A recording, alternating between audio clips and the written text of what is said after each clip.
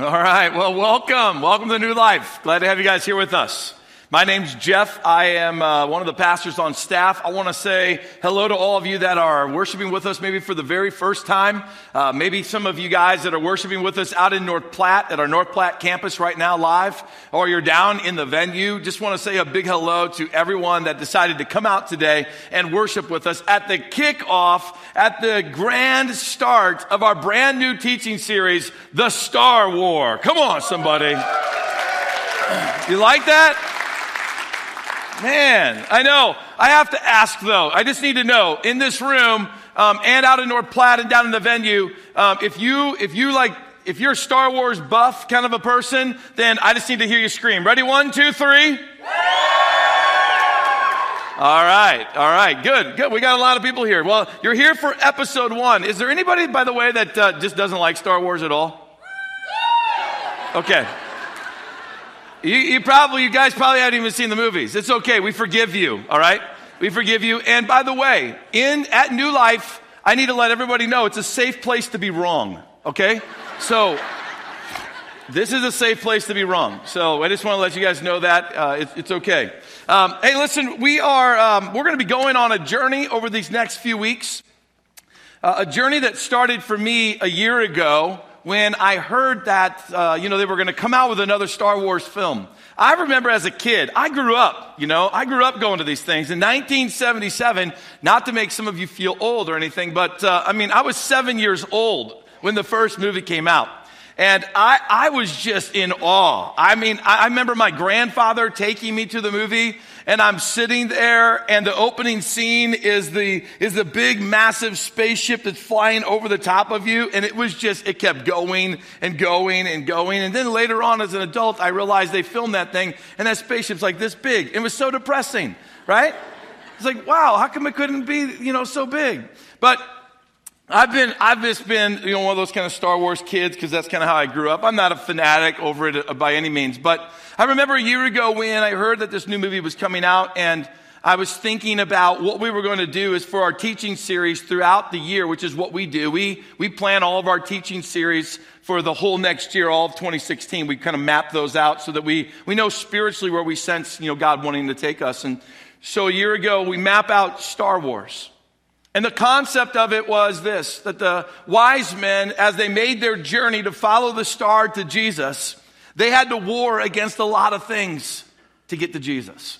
And so we kind of flip the Star Wars kind of on its head. There's a war against you and against me to follow the star, being the Holy Spirit, to find our way to Jesus. That's where we're going over these next 3 weeks. So the wise men. How many of you guys have a nativity scene? Anybody have a nativity scene here? Are the wise men in it? All right, when you think of a picture of the nativity, it seems like the wise men, they end up in those things. Well, who are these guys, right? Where did they come from? Why are they even a part of the Christmas story? And more importantly, what can we learn from these guys? I believe that every word in every scripture and every book that fills up the Bible is a word that God has for you and me to figure out better who He is, right? What's the character and the nature of God? How I'm supposed to love Him more, and then how am I supposed to love others with it? So as we look into this Christmas story, into these wise men, we want to really discover who is God more and how can we love Him more, and through that, how can we end up loving others? Well, maybe to kind of give you a backstory on where the wise men potentially came from, and that's a key word, potentially. The writer, Matthew, in the scriptures that we're going to be looking at, he says that they come from a far eastern land. So that's about all that we're given. But there's some very interesting things that maybe we can, dig up from God's word that we'll use as our best guess today about where these guys really came from. The Israelites, they were taken into captivity by the Babylonian Empire somewhere around 600 years before Jesus shows up. Now, when the Israelites were taken captive by the Babylonians, they started moving some of the wisest and the smartest of the Israelites into Babylon, which would be more of our modern day Iraq, moving them there and then utilizing them for all different types of resources. Now, one man that was taken in those early days, his name was Daniel. And Daniel is one of the writers in the Bible. He writes a book in the Old Testament named after himself, Daniel. Now, Daniel was a very, very devoted young man to God. He was a very smart young man. Daniel was a man of principle. Daniel was the man of conviction. Daniel was a man who worshiped the one true living God. And even in that moment, though, he is still taken captive. And he ends up serving the king.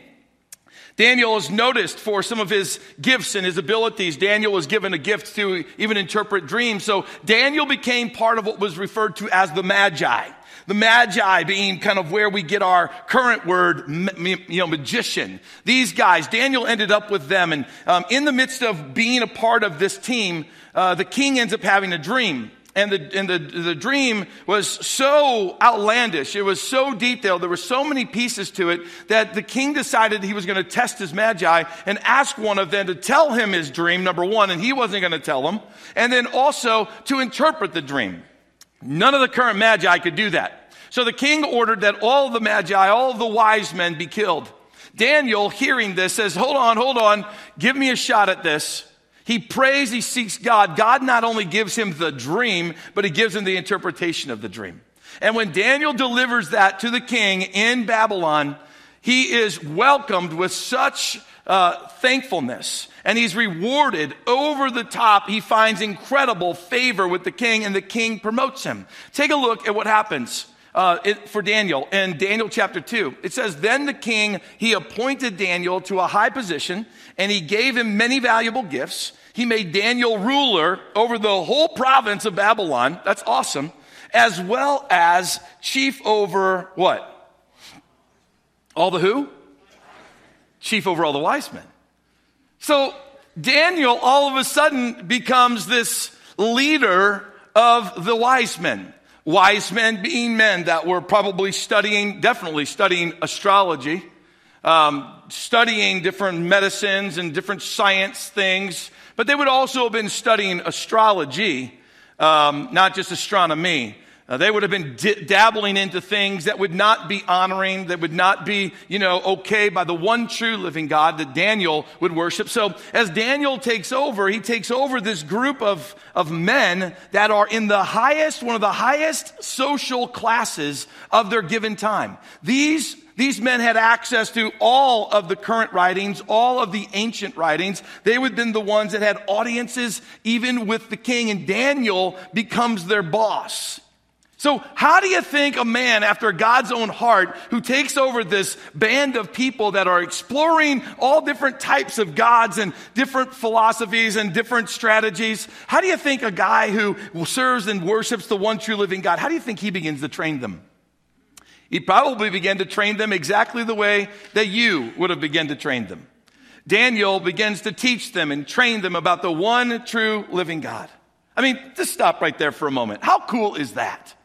Right? That God uses captivity.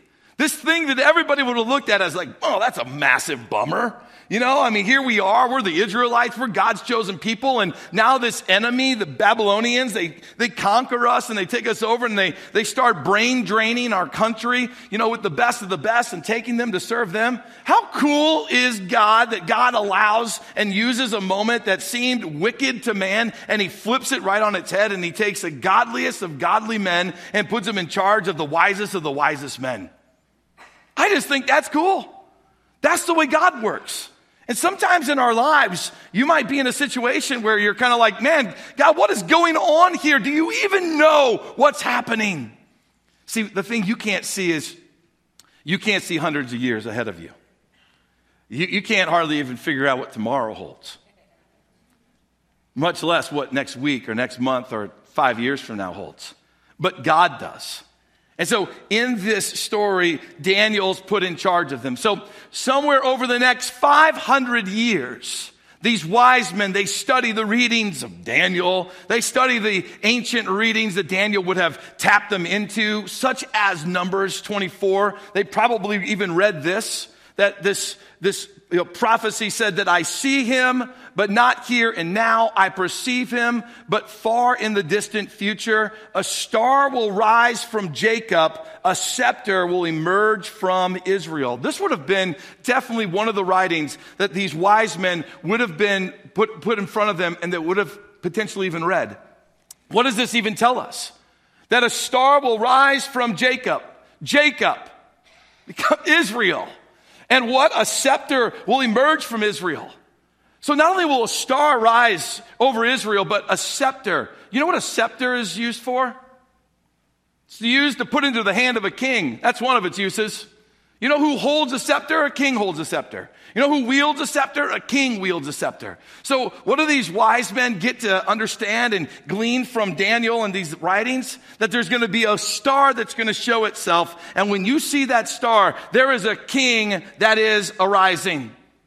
So these wise men, as they study the skies and they look for this star and they look for this moment, they knew the essence of what the psalmist said in 19, verses 1 through 4, when he said, the heavens proclaim the glory of God. The skies, they display his craftsmanship. Day after day, they continue to speak. Night after night, they make who known? God known. They speak without a sound or a word. Their voice is never heard, yet their message has gone throughout the earth and their words to all the world. A star that the wise men would have naturally been able to look for. But no just regular star, a star that was going to lead them to the one who holds the scepter, the King of Kings, the Lord of Lords. And I can't help but begin to imagine that at the right moment, at the right time, this one star was going to show itself that was going to lead the wise men to Christ. You know what that means, right?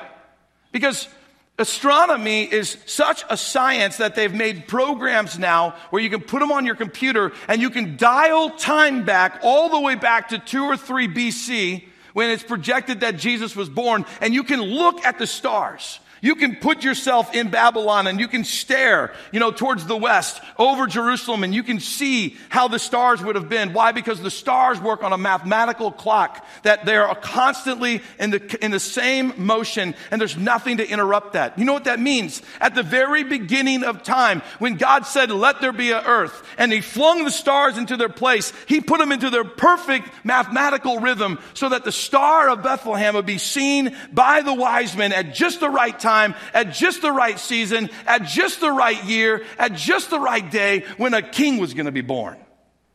And I'm blown away by stuff like that. My mind just gets shattered when I think about how complex God is and how he aligned everything so that the wise men could find the king. But it was no easy journey for them. And these guys warred against a lot of things. They warred against many, many different things, whether they were physical or they were emotional or they were spiritual, demonic even. These guys had to war against all kinds of stuff. And over these next 3 weeks, we're going to take a closer look at what they had to war against to follow the star. And you and me are going to try to apply the principles that they fought through to our own lives so that we can follow Jesus more accurately and more clearly. We're going to be doing that out of Matthew chapter 2, verses 1 through 12. Now today, we're just going to be looking at verses 1 through 2. Let's take a look. Jesus was born in Bethlehem in Judea during the time of King Herod. About that time, some wise men from the eastern lands, they arrived in Jerusalem asking, where is the newborn king of the Jews? We saw his star as it rose, and we have come to worship him. We're just going to break these 2 scriptures down just to see what it is that these guys had to fight against, war against. And when the wise men had to war against first time and maintaining hope. Time and maintaining hope. The truth about Jesus had been passed down from generation to generation, like we had just talked in our perceived concept of what would it be like if Daniel was the one who trained and raised up these wise men, which, there's a number of theologians that believe that was a high probability of the case. So over hundreds and hundreds of years, this message has been passed down. I have to believe that somewhere along the way, people were struggling with maintaining hope. Like, can you imagine? Hey, well, it's been said for 300 years that the star is going to rise. We're out here again on another night and no star.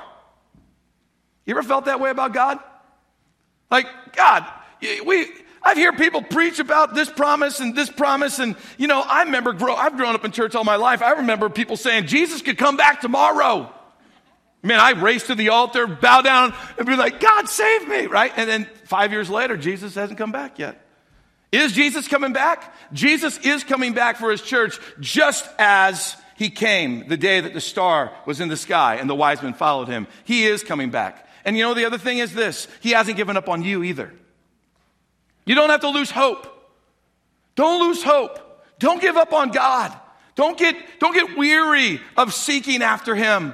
Don't lose hope. Don't believe in a lie that God somehow is not big enough to deal with your situation, or that, you know, God is so small that he can't handle your problems, or that God doesn't love you enough to even, you know, meet you where you're at. Don't lose hope in that. Maintain hope. These guys had to wait for hundreds and hundreds of years before they ever saw the star.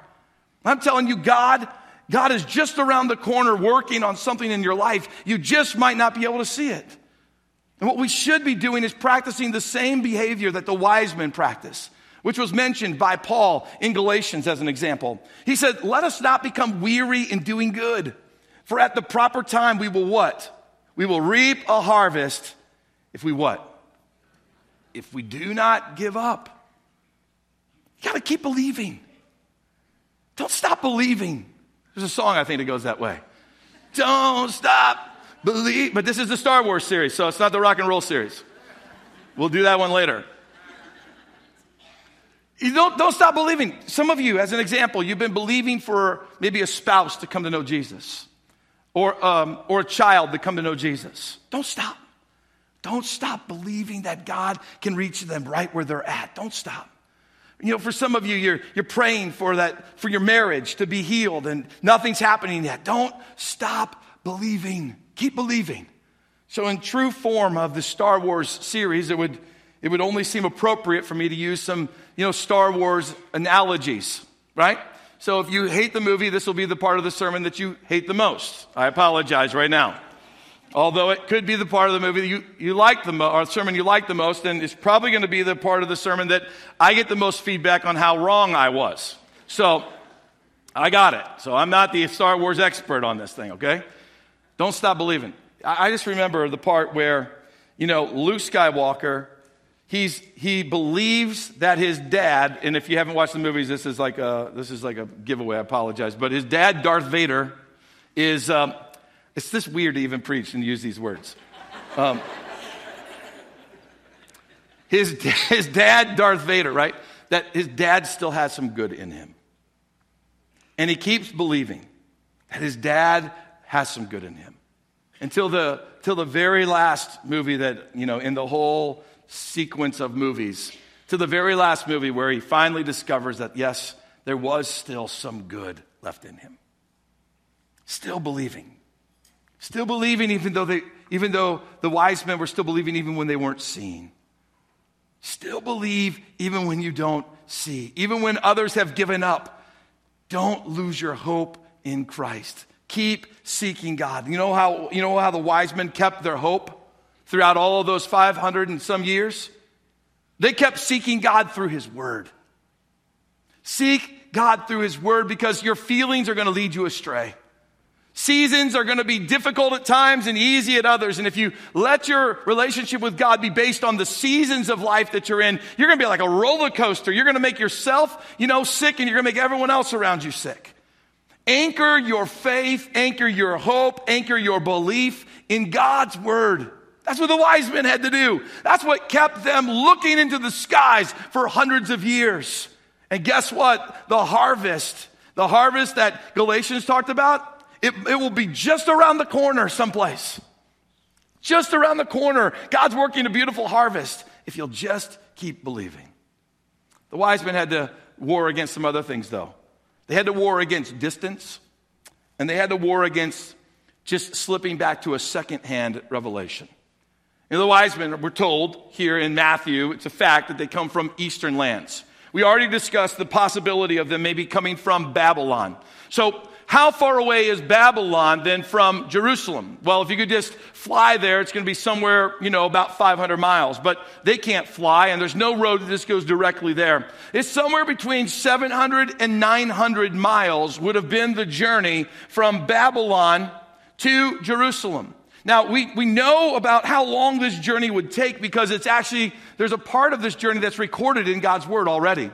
It's recorded by a man by the name of Ezra. And Ezra was a scribe, he was a priest, he was a leader of God's people. He also was in Babylon, and when the Babylonian Empire got crushed, then he led some of the Israelites back from Babylon to Jerusalem. Here's what he said about his journey.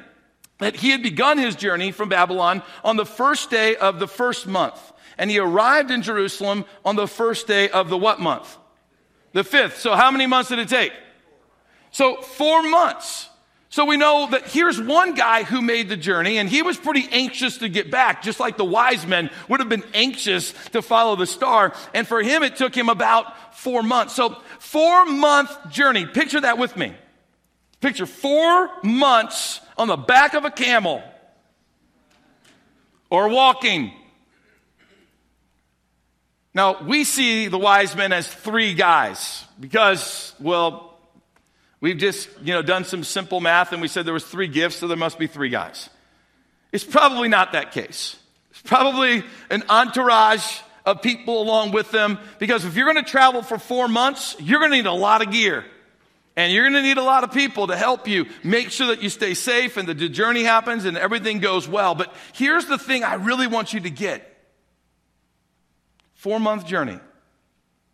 Jesus mattered enough that they made the 4-month journey. They didn't let distance keep them from Christ. And they didn't just wait and go, we'll wait and we'll really see if it's the king of the Jews because, people will start telling us about him. And like the books that we read now, we'll probably read some magazines and some articles about him. Maybe we'll Google Jesus somewhere in the future and we'll find out more about who he was. See, they didn't let distance and they didn't let, the time that it was going to take, and they didn't let this secondhand revelation concept distract them from getting face to face with Jesus. They wanted a firsthand revelation, and they weren't going to settle for anything less than that. So in your life today, we had a picnic with some friends on Saturday, so I was too tired to go to church on Sunday. We went to that movie Sunday night, and, it kept us out a little late, so we just decided, maybe seeking after God's it's not that. We can do that next week. He'll understand, won't he? I mean, church, seeking after God, it's not about being here on Sunday, is it? You see what I'm saying? I mean, we've kind of got a really easy Christianity. They had a hard search to get face to face with the King. For us, it's so easy. Now, you're going to drive the route between Babylon and Jerusalem. So maybe it takes you 14 hours, 15, 16 hours. Maybe that's what it takes you. You're going to get there in a day, less than a day. I remember I made the journey to Jerusalem. I made the journey earlier this year. I didn't have to go. I'm telling you what, right now, the internet's an amazing place. You can watch all kinds of videos about Jerusalem and Israel, and you can take all of the pictures that you want. In fact, my wife was over there and she's snapping pictures all over the place. And I'm going, honey, what are you doing? The Dome of the Rock. I mean, I can download 1,000 pictures of the Dome of the Rock. The more important thing is that we get ourselves documented there. That's the picture you can't, get. You can Photoshop later. Dome of the Rock. But I made the journey. Why? I made the journey because I wanted a firsthand revelation of what Jerusalem was all about. I wanted to walk in the places. I wanted to smell the smells. I wanted to hear the sounds. I wanted to see the sights. I wanted to reach out and touch the things that were there. That was like the wise men. They weren't going to settle for anything less. See, knowing about Jesus and experiencing Jesus in your life are like 2 galaxies that are really, really far apart from each other. They're not even the same. And I'm afraid that Christianity is quickly becoming more and more just an attitude of what I know about God versus what I've experienced of God. And today, what I need you to know is this. God doesn't want you just to know about him. He wants you to experience him. Why have you gathered here on a Sunday? Not just to know more about him, but to experience him. Where two or more are gathered here in this place and we're worshiping him according, to his name, the name of Jesus, he's here in our midst. God wants you to experience him, just like he wanted the wise men to experience him. That's why they made the journey, so they could kneel down before this baby Jesus and they could worship him. And they could honor him. And they could proclaim him King of kings and Lord of lords, the one who holds the scepter in his hand and the one whose star rises out of Jacob. God wants you today to experience him. But we're going to have to get desperate enough to make a journey. You have to get desperate enough to let some of the comforts maybe of your life kind of drift away. You're going to have to get desperate enough to make a journey that you would let some of the faux pas of our culture fade away. Like I'm worried about what people will think, if I really become one of those Jesus people. Worried about what people will think if I really open my heart up today, Jeff, and I seek after God, because what if God wants to do, something really kind of off the wall in my heart and through my life? I know one thing those wise men would tell you today. 4 months there, and we had to go a different route, so maybe it took 4.5 months to get back. Well worth it. Every day on the trail was well worth it. Every day of frustration, every moment of the dirt and the filth and the sweat and the grime, it was all well worth it. Today, get desperate enough to go on a journey in a moment when our worship team comes and they lead us. Get desperate enough to seek after God. Don't walk out of this place just hearing about God. Walk out of this place having touched God. Get hungry for that. The wise men, they also had to war against this concrete evidence concept and faith. I think one of the most amazing displays of faith in God is shown in Matthew chapter 2, verse 2, where the wise men said this. In fact, just read this with me, will you? Where is the newborn king of the Jews? You can stop. Where is the newborn king of the Jews? Now, you could just read right over that and go, well, that doesn't sound all that important, Jeff. What does that mean? Where is the newborn king of the Jews? We know that they made the journey, but here's the thing. They're standing there with all confidence going, we know he's around here someplace. Where's he at? Where's he at? I know he's here. And they're going, what do you mean? I don't know what you're talking about. No, trust me. I know the king of the Jews is here. What incredible faith. These guys didn't need any more evidence to believe that Jesus, the king, holding the scepter in his hand, had showed up. They didn't need anything else. They didn't need to see the baby to call him king. They didn't need to talk to his parents, right? They didn't need to talk to the observers. They didn't need to meet with the religious people to know that he was king. They didn't need another ounce of evidence. They knew the King of Kings, the Lord of Lords, Jesus himself had been born. They were sold out to that and they were all in. And so they come into Jerusalem boldly saying, hey, where is the King of the Jews? They didn't need any more evidence. And don't forget, these were the wisest of the wise. The smartest of the smart, the most educated of the educated. And they came to worship Jesus in the form of a baby. Christianity is not for the weak-minded. Christianity is not for those that are just foolish. The wisest of the wise made a journey all the way back then to bow before a baby and proclaim him King of Kings and Lord of Lords. And they got it right. Amen? They got it right. They didn't need any more evidence. In our today's world, we have everything we need. Everything we need to put our faith and our hope and our trust in Christ. We just keep going, well, yeah, but maybe, yeah, this, yeah, but that. We've got too smart for our own good. Or we think we are. We think we're too intelligent. I got news for you today. If you've put your faith in Christ, you've wrestled with one of the greatest things to wrestle with on this planet. and you came to grips with the fact that Jesus is Lord of Lords and King of Kings, and if you've yet to come to that place, you need to know this. You're not joining the weak and the foolish. You're joining the strong and the wise. That's what's happening today. The wise men, they didn't come asking for favor. They didn't come seeking some personal gain. They didn't come seeking power, or position. They didn't come out of obligation. They didn't come with a half of a heart of worship. They came with all of their heart. They were all in, and they came to do one thing and one thing only. They came to worship the King of Kings and the Lord of Lords. The wise men, listen to this, they only had a few ancient writings and a prophecy about a star to put their hope in Jesus. That's all they had. What do you have? You've got the ancient writings, meaning you got the Bible, you got the whole Bible, right? You got this story that's here. You got testimonies from people all over the place that have put their faith in God and can tell you over and over without question that Jesus is Lord of Lords and King of Kings. You got the fact that Jesus has come and he's given his life so that you and me might have a relationship with him. And you've got the Holy Spirit, who is your modern day star, leading you to Jesus. We have everything we need to put our hope and our faith completely in him. Now, where are you going to find more evidence? Because I'm telling you, there is more evidence to be found. But you don't necessarily need more evidence to put your faith in him. But every day you read God's word, you're going to find more and more of the evidence of God. Every day that you're alive on this earth and you look around at his creation, you start seeing more and more evidence of how incredible God is. So I want you to fight with me. Fight against the war of unbelief and secularism.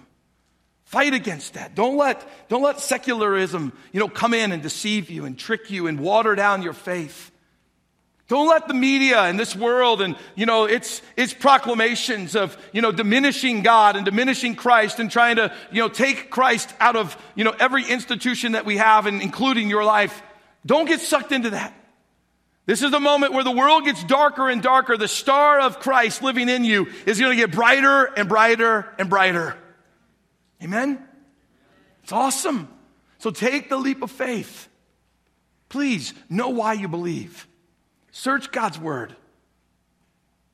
Search God's word. Talk with other believers. Know why you believe, because ignorant faith is going to blow away like the wind. But faith that's found in God's word, it will stand for all of eternity. Don't let the emotion of one preacher guy called Jeff sway you, because that'll be ignorant faith. Put your faith in the one and out of the book of which we're preaching. Put your hope in him. Follow the wise men to the star. Follow the wise men to Jesus. If the little green Master Yoda, the Jedi, was here, he would probably tell you something like this.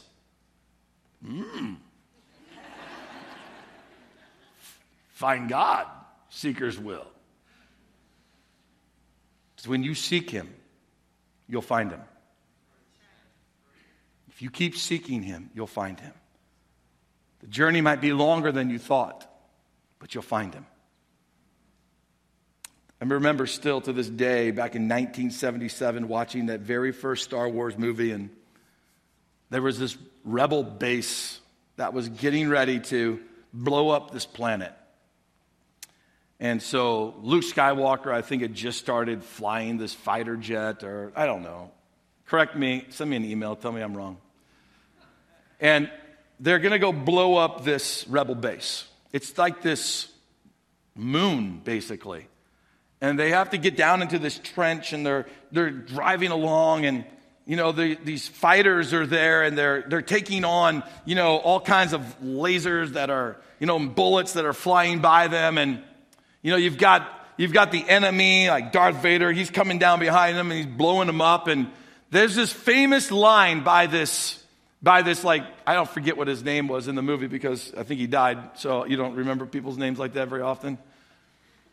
He's flying along and things are shooting, blowing up all over the place, and they have to stay on target. And he's like, stay on target, right?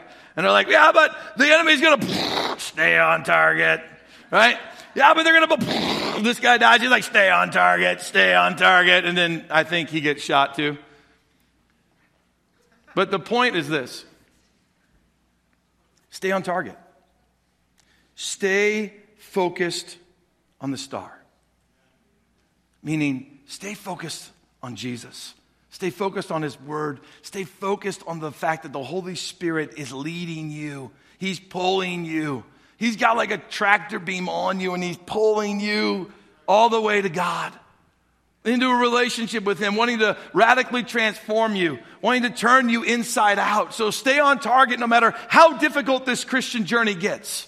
Stay on target no matter how much your faith gets rocked. Stay on target with your worship. Stay on target with your prayer. Stay on target with your giving. Stay on target. Don't let anything sway you. Get your eyes focused on Jesus and don't let anything shake you.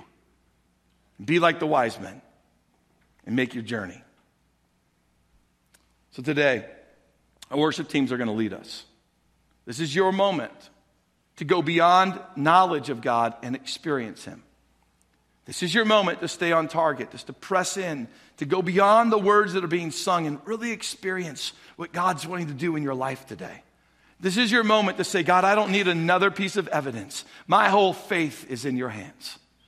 This is your moment to say, I'm going to press past all the things that are warring against me on this world and in this life.